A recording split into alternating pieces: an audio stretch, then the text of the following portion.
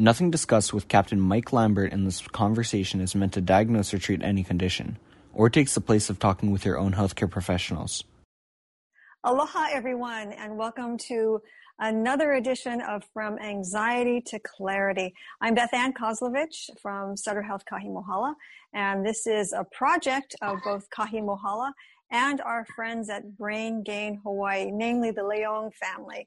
And we're really glad to be able to have conversations, as we've been doing for these last 20 weeks or so, about how we're all coping with COVID-19 in our lives and how it's ever changing and what changes may come as we move through this time into whatever is next. It's been a difficult time for many, many people, continues to be a difficult time, and we're hoping that these conversations are helping just a little. So where are we now? Well, we're approaching mid-September. We are in a time of shutdown for Oahu for many, many things, with the exception of beaches and parks and trails if you walk alone. But if you don't, you could be in trouble. We also found out this weekend that our Lieutenant Governor, Josh Green, is also COVID positive, as is someone in his office. And we're waiting to find out about how more people in that office may be affected, as we're seeing many, many more people affected within Hawaii. And we have a great deal of cases that keep coming up still in the triple digits every single day. Most of this week, that's where we were at. So there's plenty to be anxious about, but there's also joy to be found in the world. And there are also those small moments that happen as we're all inside. And as we look at the world outside, taking different perspectives, today we're going to talk with Captain, very, very soon to be Major Mike Lambert of HPD. He has been really the driving force behind the programs that help homeless people, unsheltered people, people dealing with mental illness. A few years ago, the Mental Health America of Hawaii chapter gave him an award, well-deserved, for all of his efforts, namely for Honu, for the homeless outreach and navigation, for unsheltered persons. I hope I've got that right, Mike. And that works. And recently for POST, the provisional outdoor screening and triage, which has been a real boon for those who are unsheltered and who are also needing to have a place to be in this time of COVID. So with that, I want to welcome Captain, I really want to say Major because it's only going to be another week or so. So I'm going to say Major Mike Lambert to From Anxiety to Clarity. Hi there. Hi, Beth. Thanks for having me on. I appreciate you taking the time to hear what I have to say. Well, I appreciate you for everything that you've been doing, which has been considerable. And I wanted to ask you this. I know I never got a chance to ask you when we were at the Mental Health America of Hawaii meeting where we were big luncheon where we gave you the award a few years ago. And full disclosure, I'm on their board. But what led you to want to do this kind of work? What was that lens that you were looking through as an HPD officer now of 17 going on 18 years, where this would be something that really touched your heart? Right. So great question, Beth. So it's one of those, what makes someone come out of their lane? What makes somebody decide that we need to do more as a profession, as an agency? So what happened is that it was actually born out of enforcement. The SITLI had just started and, they're kind of going in that direction. Law enforcement, we always say, okay, that's our tool. Our tool are utilizing laws. So what we did was we actually did a huge enforcement operation. We spent a lot of taxpayer dollars to do it. And we were actually effective in clearing out Chinatown utilizing SITLI, only to see that we negatively impacted EVA, right? Because these people don't disappear. They need to go somewhere. They move, exactly. So, we celebrated for all of 10 days for Chinatown, while EVA essentially were over on the individuals. As you guys probably track that legislation, or that revised ordinances, then EVA followed and other areas followed, and the problem just dispersed right back into Chinatown. So the commander at the time and myself just said, we gotta figure out something else. It's the equivalent of smashing your foot down in the middle of a puddle, and the water will move away for a very short time, but as soon as you lift your foot, it comes right back. So the trick is to really, instead of just trying to move it around the problem, the issue, why don't we try to pick people up and try to get them into services? So what we started to do from that time on is it was documented that I reached out to officer that actually left the police department to open his own nonprofit, Alea Bridge, Joe Acosta, to see, what is it that we're doing wrong, right? What is it that we're not getting? And of course, I got an earful. I definitely got an earful. I can imagine. So I called a meeting with a lot of other providers, and I always kind of laugh because it was like, is it a trick? So we had Khalif Palama, IHS, Alea, of course, H3RC, which was Child Project at the time. And we invited them and we said, to this meeting, and everybody was very skeptical about who is this Mike Lambert guy and what does he want to talk about? And it basically started there where I said, HPD wants to improve in the way that we're dealing with the mental illness issue, in the way that we're treating homeless individuals, because we recognize that enforcement alone is not going to solve the problem. And in fact, throughout time, we recognized through working with providers and seeing firsthand that there are times where enforcement may not be appropriate and outreach may be more beneficial. From that time to now, how has this been moving through HPD, and what kind of reception are you getting, with officers? Because we do hear about such mixed reactions when officers come to the door and what people say they are experiencing. It can be good, it can be not so good. It can be very understanding, or it can be not understanding at all and sort of fobbing it off and just saying, let them sleep it off, or you two patch it up, or whatever it may be. Or just with people who are homeless, skirting the issue and not taking the kind of care that you would like to see offered. Right, so that's a challenge, especially in law enforcement, because there's so much subjectivity in how the officer will apply the law and what resources are available to them. I will say that initially in 2017, when these initiatives began, there's a lot of skepticism in regards to why are we doing this? Isn't that somebody else's job? Right. And I was able to find a small group of officers that were like-minded and really took hold. And what I think that people find interesting is that later on down the road, I kind of asked, right, what led you to coming to help me with my initiative? And they actually said that they experienced homelessness as a child. And I was a little blown away. I was like, well, okay. And, they said that I have one officer that said they lived on the beach for 3 years as a child, and only in retrospect did he realize that they were homeless, because you're young, you're out there, you just figure you're camping indefinitely. And to find out, I was blown away. And another one of my officers was in and out of foster care as a child. The mother, unfortunately, had some substance abuse issues. So they're very, very sympathetic. And it kind of opened my eyes to what I tell the community is that your police department is a reflection of the community. The officers that staff our positions are no different than anyone else. It's just a profession that we chose, and we have all the same challenges that everyone else has. So fast forward, right? I got a small cadre of officers. We showed a lot of great progress. I think in 2018, we helped about 170 people off the street.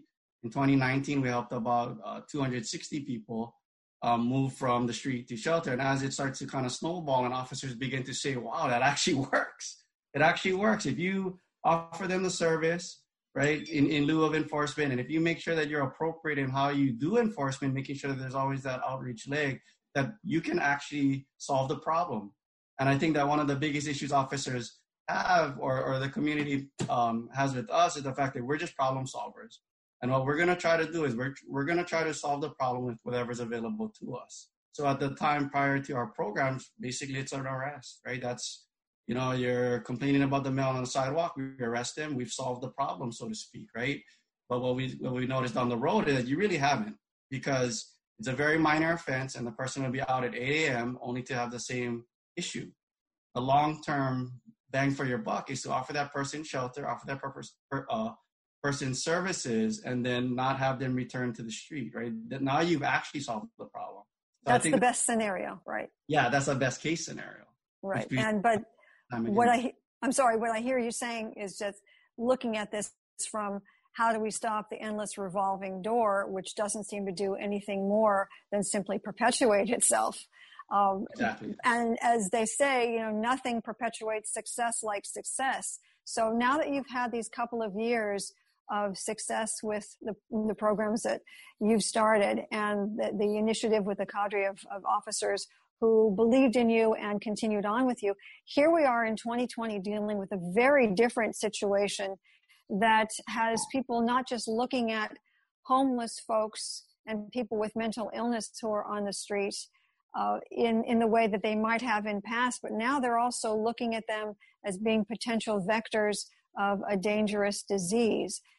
You stood up the POST program, and I mean, looking at how well and efficiently that happened, what do you think we need to do from this point on, as we're still continuing with surge and we see these numbers increasing, and hoped that we would be in a better place, but we aren't? How do you see this rolling out further to be able to get more of your HPD, I was going to say brethren, but that doesn't take into account the women who are also on the force, but everybody, all police officers, to be able to understand the things that you already do, now layered on with COVID-19? Right. So it has stacked on an additional challenge. And just like, even prior to COVID, our homeless community, they typically become demonized for every problem, right? They're the ones with the drug. They're the ones stealing. They're the ones, robbing. And not necessarily is that true. Same thing fast forward into COVID where, they're the ones spreading COVID. And what we found locally is that that's actually not true. We actually have a very small rate of positives because a lot of times these people, due to their mental illness or physical appearance, people don't come within 6 feet of them for 15 minutes. And that ability to transmit is low, but there is a huge fear within our encampments that our homeless individuals that are a little more social could create, a wildfire effect, in an encampment of 15 to 20 people, and then the fear is that they'll go ahead and walk around town. So the challenges that the officers are seeing out there is that there's a lot of negativity towards the homeless community, and they're calling, people call in, and the homeless are doing this and doing that, not realizing that majority of the violators in regards to, COVID response are actually residents. And we've seen, I think, I don't have the numbers in front of me, but it's generally, residents that are spreading it amongst each other, at parties and other events.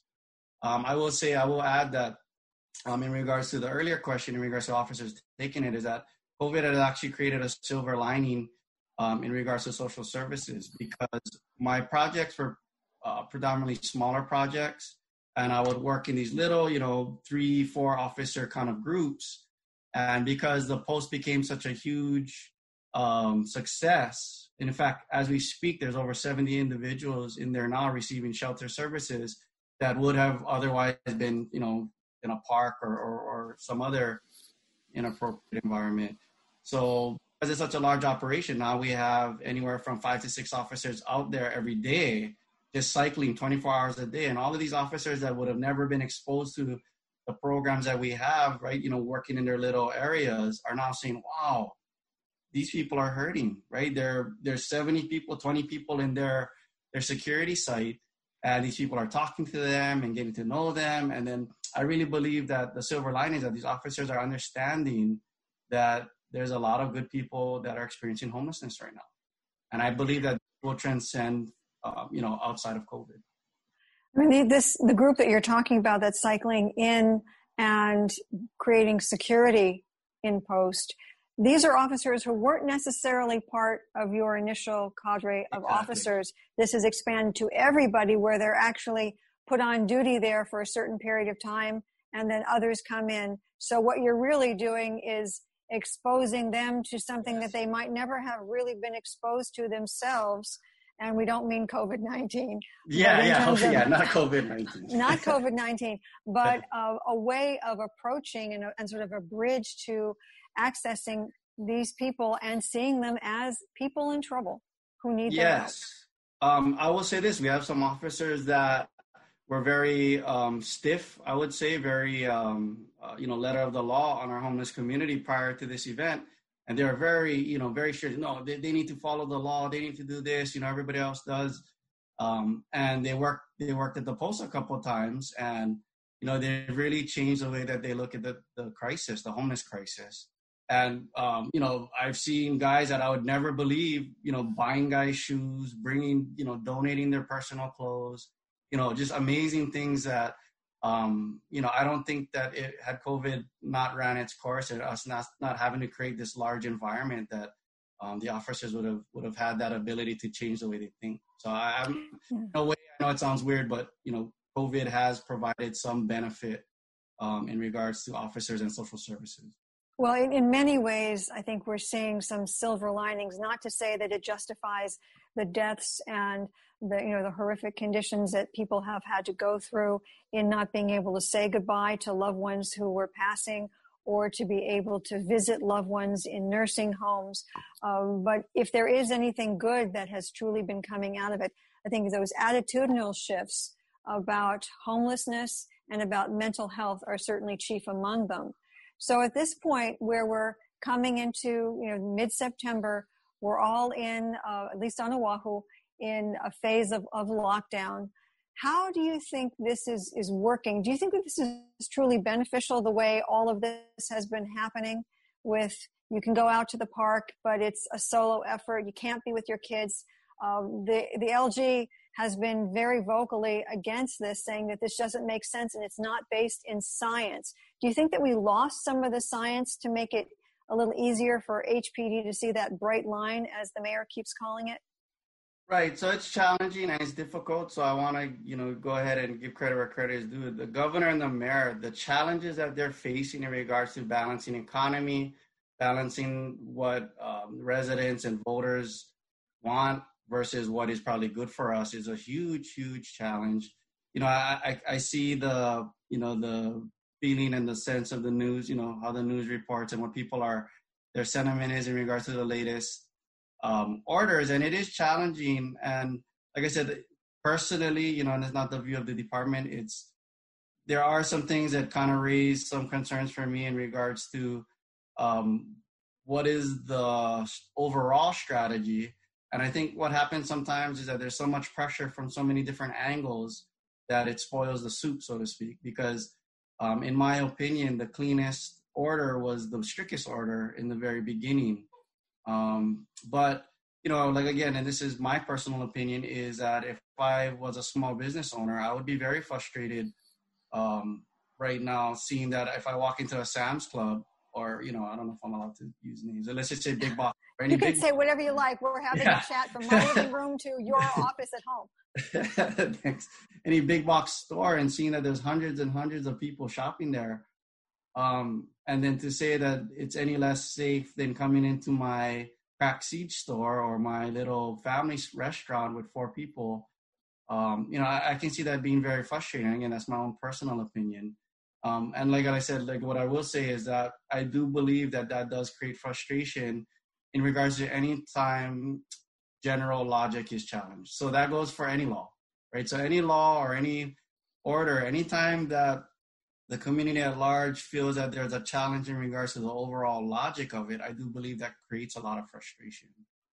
So Mike, I wanted to ask you, in the world according to you, let's say we come to September 23rd and we see that we're still seeing some pretty large numbers there. What do you think should happen then from your view? Right. So from my view, I do believe that we have to try to figure out a way to not, or to be more fair, rather. So whether or not we lock down or open up, I'm fine with either. If we do open up, I think that there should be a lot of restrictions in regards to capacity of locations. I do personally believe that we should try to utilize, mandatory mask wearing. The science, we have to really listen to doctors. I think that what we're not doing right now, in my opinion, is really listening to the medical profession. We're really, we're letting businesses drive. We're letting the general community's frustration drive the decisions. And I personally believe that the medical professions, we should be looking at them and saying, you infectious disease experts and epidemiologists and all of your great experience and knowledge, what do you believe the law should be in regards to mitigating community spread? And I think that's, I'm not too sure if there's a lot of that voiced in the current restrictions. with the kerfuffles, I'll call them that, at the Department of Health and the change of leadership soon to happen as Bruce Anderson will be retiring. Sarah Park is on leave. We know that Libby Char is now going to be running the department. Do you see this as being the most opportune time for that kind of leadership that you've just talked about and that perspective to be more greatly out in the public sphere? Yeah, I mean, I'm not too sure what the new direction will be. Like I said, I don't think that anyone could have anticipated this type of challenge. And, you can't really dog anyone for being able to step up to this insurmountable task, as it seems, right? When we look back, we'll be able to say, oh, maybe this and that. But as you kind of the tip of the spear and trying to break through this issue, it's really hard to say, if this then that scenario with the leadership change. I do hope that moving forward, they will start to leverage more of the medical community's viewpoint in providing a strategy. Because like I said, I think right now, personally, in my view of watching it, it really feels like it's a lot of economical driven in regards to how do I satisfy the business community and our tourism and our current economical state, a state of economy, versus, let's look at this as a medical pandemic and have the doctors provide a little more guidance. I want to talk to you a little bit about another aspect of mental health. We have a lot of people who are spending a great deal of time indoors. And for some people, that is exacerbating conditions they may already have, or it may have brought some other conditions to the fore, or they just may be people who otherwise would be considered quote unquote normal, but they're experiencing a great deal of fatigue, oppression, feeling that they are out of control of their lives, so much happening, even if they're working at home and still have jobs and feeling very lucky for that.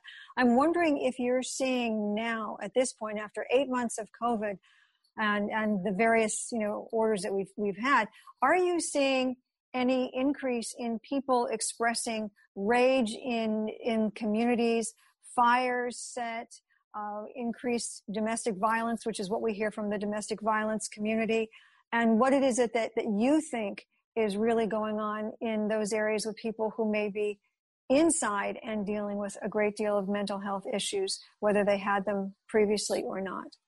Right, I'm sure. I mean, I've seen it in my own household where my children are very frustrated. I have a younger son who is very athletic, team sports year round. That's how he felt good about himself. It's how he was, as supportive as I am as a parent, that's where he would feel his accolade, right? He would get his great job. And he, for the last 9 months, he hasn't had that. And I can see the effect that it's having on him. He's frustrated. He wants to go to the park. Previous to this last update, that was not an option, right? We could go to the beach, but it's not the way that we're used to it, right? Where we can set up and have a nice day. It's kind of, you're in the water and then you're out of the water. So in my own household, I can see the frustrations. And like I said, my household is no different than anyone else's. There is that nationwide trend of increased domestic violence. We haven't seen it yet here, but I would be foolish to think that it's not a concern. So we are trying to track it very closely. We are going to have to pull some data points to see what kind of increases we're having, because just like anything else, it kind of goes like this anyway, where some months are worse than others. But and kind of reflecting into my own household, I can definitely see that if an 11-year-old is struggling, I would imagine that could be the same for any age group. And then you add on other factors, right? Like as far as, again, in my own household, where between me and my current girlfriend is that we've gone to a single income household because for childcare issues, we have young ones. She has young ones that no longer go to school, they homeschool. So now you add on all these factors to a household that maybe is not as stable as mine's in regards to, I've been very blessed to be in a financial situation that going to single income is not, it's not detrimental. It's tough. I mean, there's no CPK Uber Eats anymore, but, we're going to have to kind of dial it down, but we're going to be fine. That may not be true for a lot other households.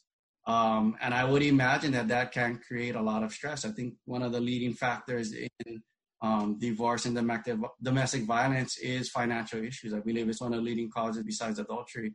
So if you have all of these people that are losing their jobs, frustration of unemployment benefits not being paid, yeah, you can definitely create that unfortunate storm where you would see an increase in domestic violence. You would see an increase in poor decision makings within a household. Fortunately, we haven't seen a dramatic increase here. But again, to think that it can happen would be foolish.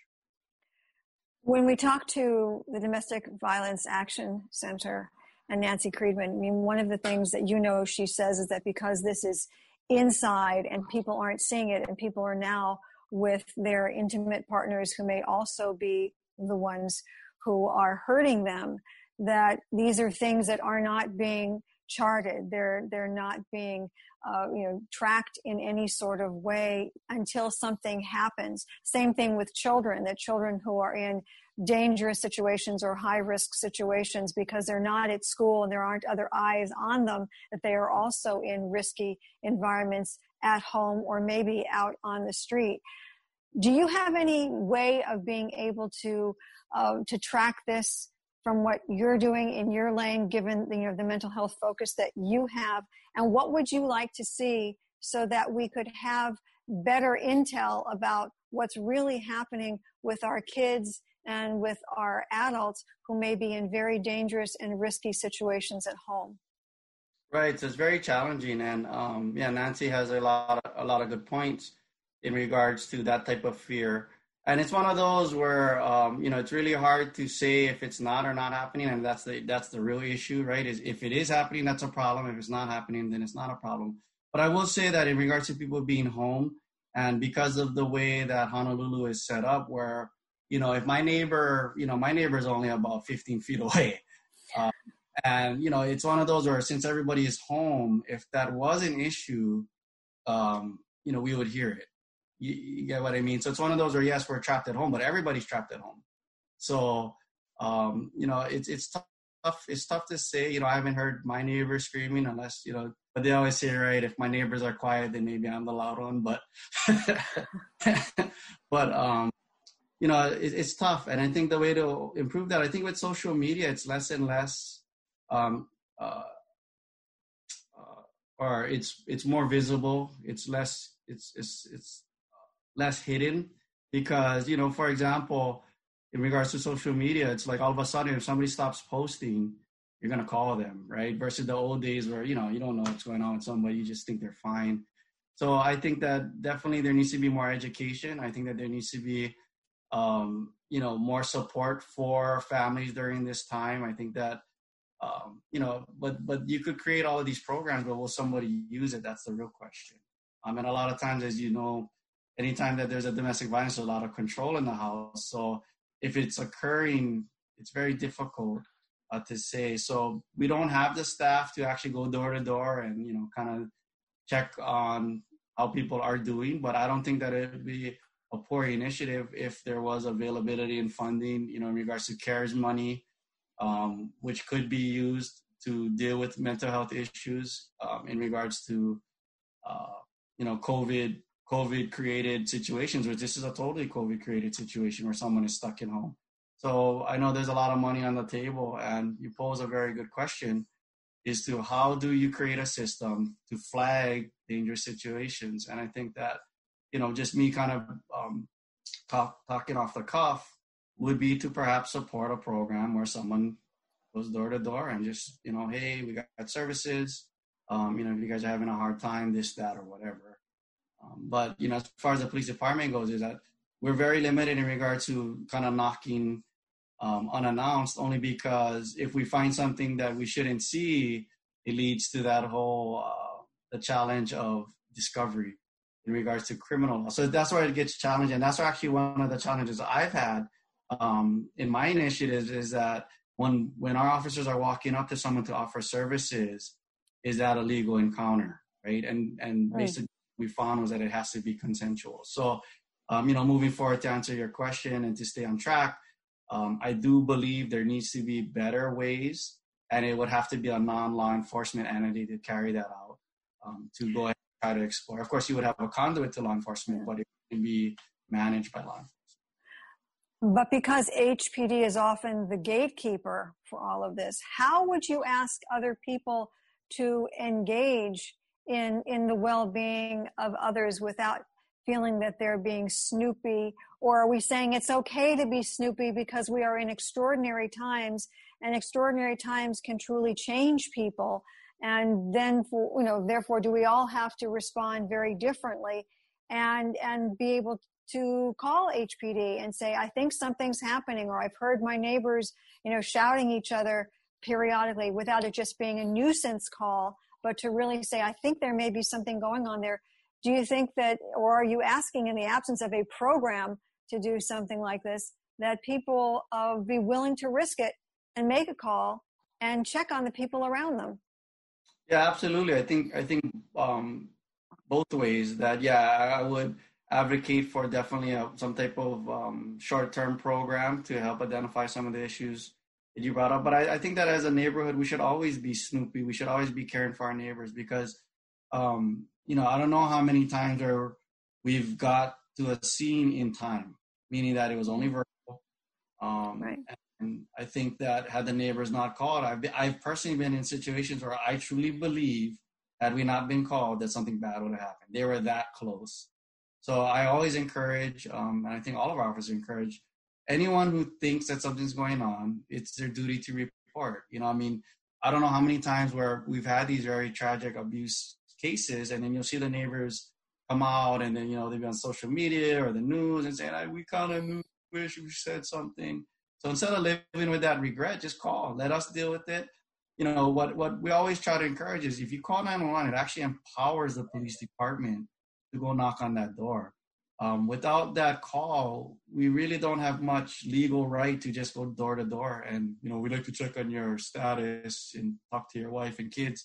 That would be a huge legal battle in regards to search and seizure and what we discovered in that encounter. But as a neighborhood, if you call it, I have every legal right to go check on it, because your neighbor said, which they can remain anonymous. You don't have to say, Mike Lambert is calling in on my neighbor next door. You can say, we got an anonymous call of shouting. And that empowers the police department to knock on that door and ask questions. So I definitely would encourage anyone who hears this to encourage people to call 911. It really empowers the police department to take action. And a lot of times we're not mind readers, and anybody would know their neighborhood better than us.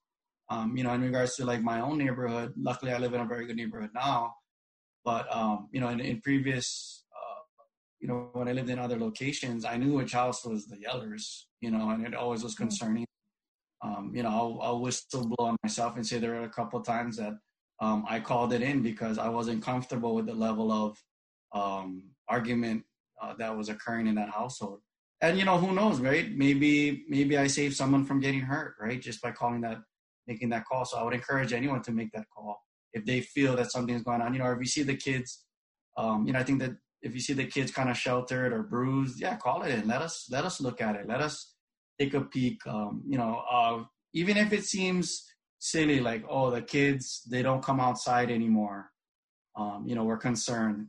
That's good enough for us. We can go check. People are concerned. I guess there's kids in the house and they're not seeing them. We just want to do a welfare check. There's these little phone calls that actually go a long way to empower the police department to look. Let's talk about the inverse of that for a second, because not that long ago we had the case in Diamond Head where officers did turn up, and that ended up being the last day of their lives. And clearly there was a mental health issue there. Clearly there were issues of who knew that there were firearms there, but just the conflagration that caused. What has been the internal response since then to that, now that, it's moved off the minds of a lot of people, but it's certainly very much on the minds of those in HPD as now they're approaching a home, or as you're asking people to call it in and they would be knocking on doors.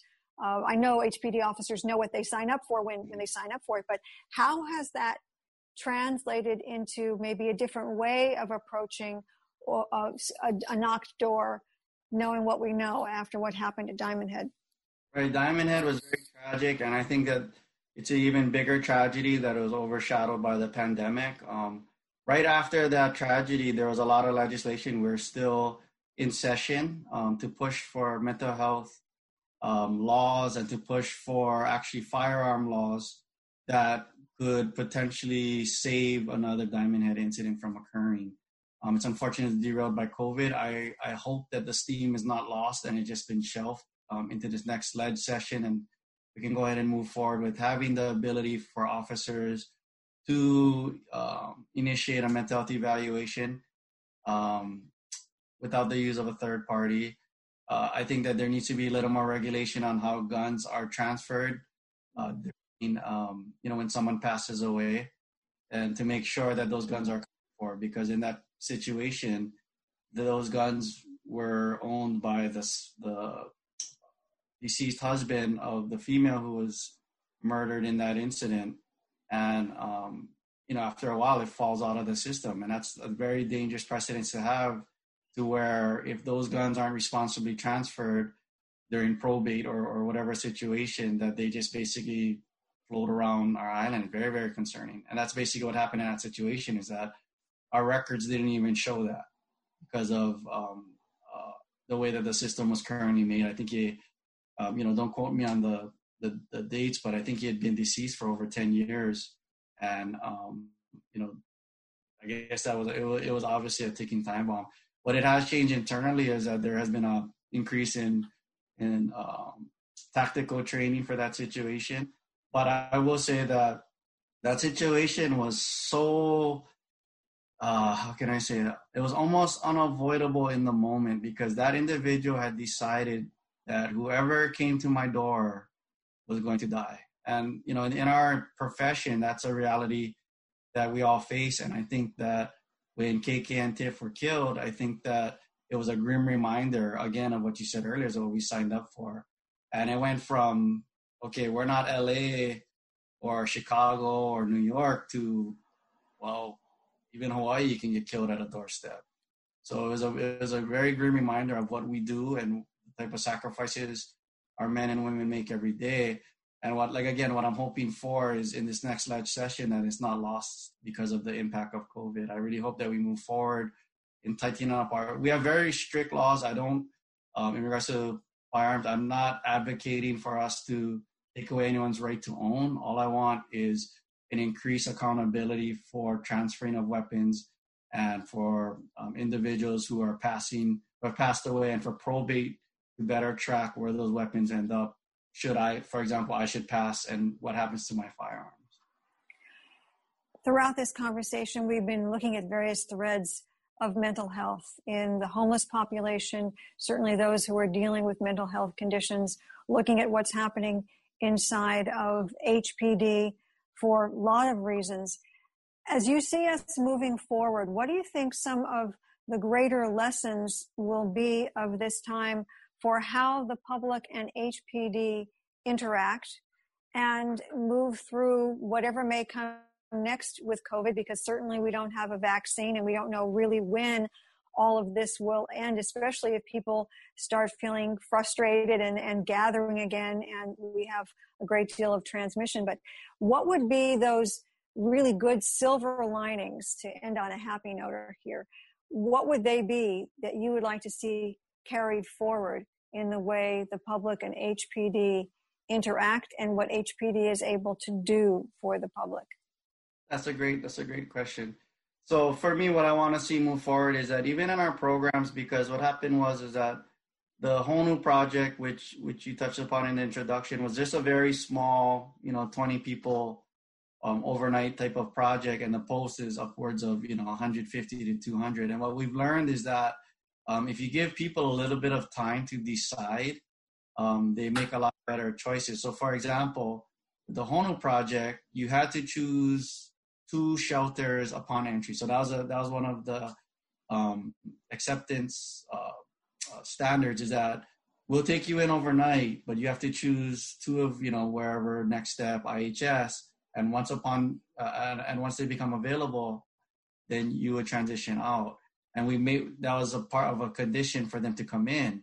What we found with post is that if you give them a few days, their choices are a lot more in depth and they stick more, which means we have less recidivism. Because what we found in the Honu is we're telling them choose. Oh, okay, I'll pick A or B, and then they go to A or B. It's not a good fit, right? So they cycle right back into homelessness, and we start back over. What we found at the post, because we had more time, because some of the shelters weren't comfortable with taking them right off the street. They wanted a slight observation period at the post before being comfortable with transitioning to their facility for good reason. We found that they said, you know what, explain to me that other program again. What was that one? And what we do is we give them more days to choose. And then what we found is when they actually transition to that program, we don't see them again, right? Because they had time to digest, they had time to think about it. So one of the things that we're going to do is if we move back to, post transitions back to the home, we're going to actually allow a 10-day period to where someone can come in and, no questions asked. You can shelter, whatever, clean up, start to regain, your humanity. And then we'll go ahead and decide what fits best for you. One of the things that I want to push, which is going to be challenging with the economic situation that we're in, is that we definitely need a lot more behavioral health beds. We definitely need a lot more detox beds, because what we found out in the post is that over a quarter of them by day 3 are very, very willing to go to detox or some type of mental health support system.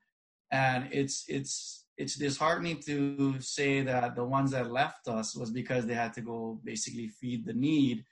And there was an ask prior to that for some type of detox program that's just not available. So I'll share some statistics. So the post since April has helped over 550 people for at least one night. Most of them stay multiple nights, but at least 550 individuals were given at least one night of service. We've been able to place about, I think we have to be about 215 or over 220 people that are actually placed.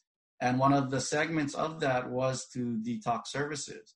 Now, the disheartening part is that of the 200 people that we couldn't help, I would go out on a limb to say 50 of them, a quarter of them, would have taken a detox service had it been readily available for them. So like I said, I really, really want to push that. I have some data points moving forward for LEDGE that are real, because they were asking for it. They said, oh, can we go to detox? Can we go to detox? I'm sorry, I really want to get support. And then they vanish. Any person can figure out what they decided to go do.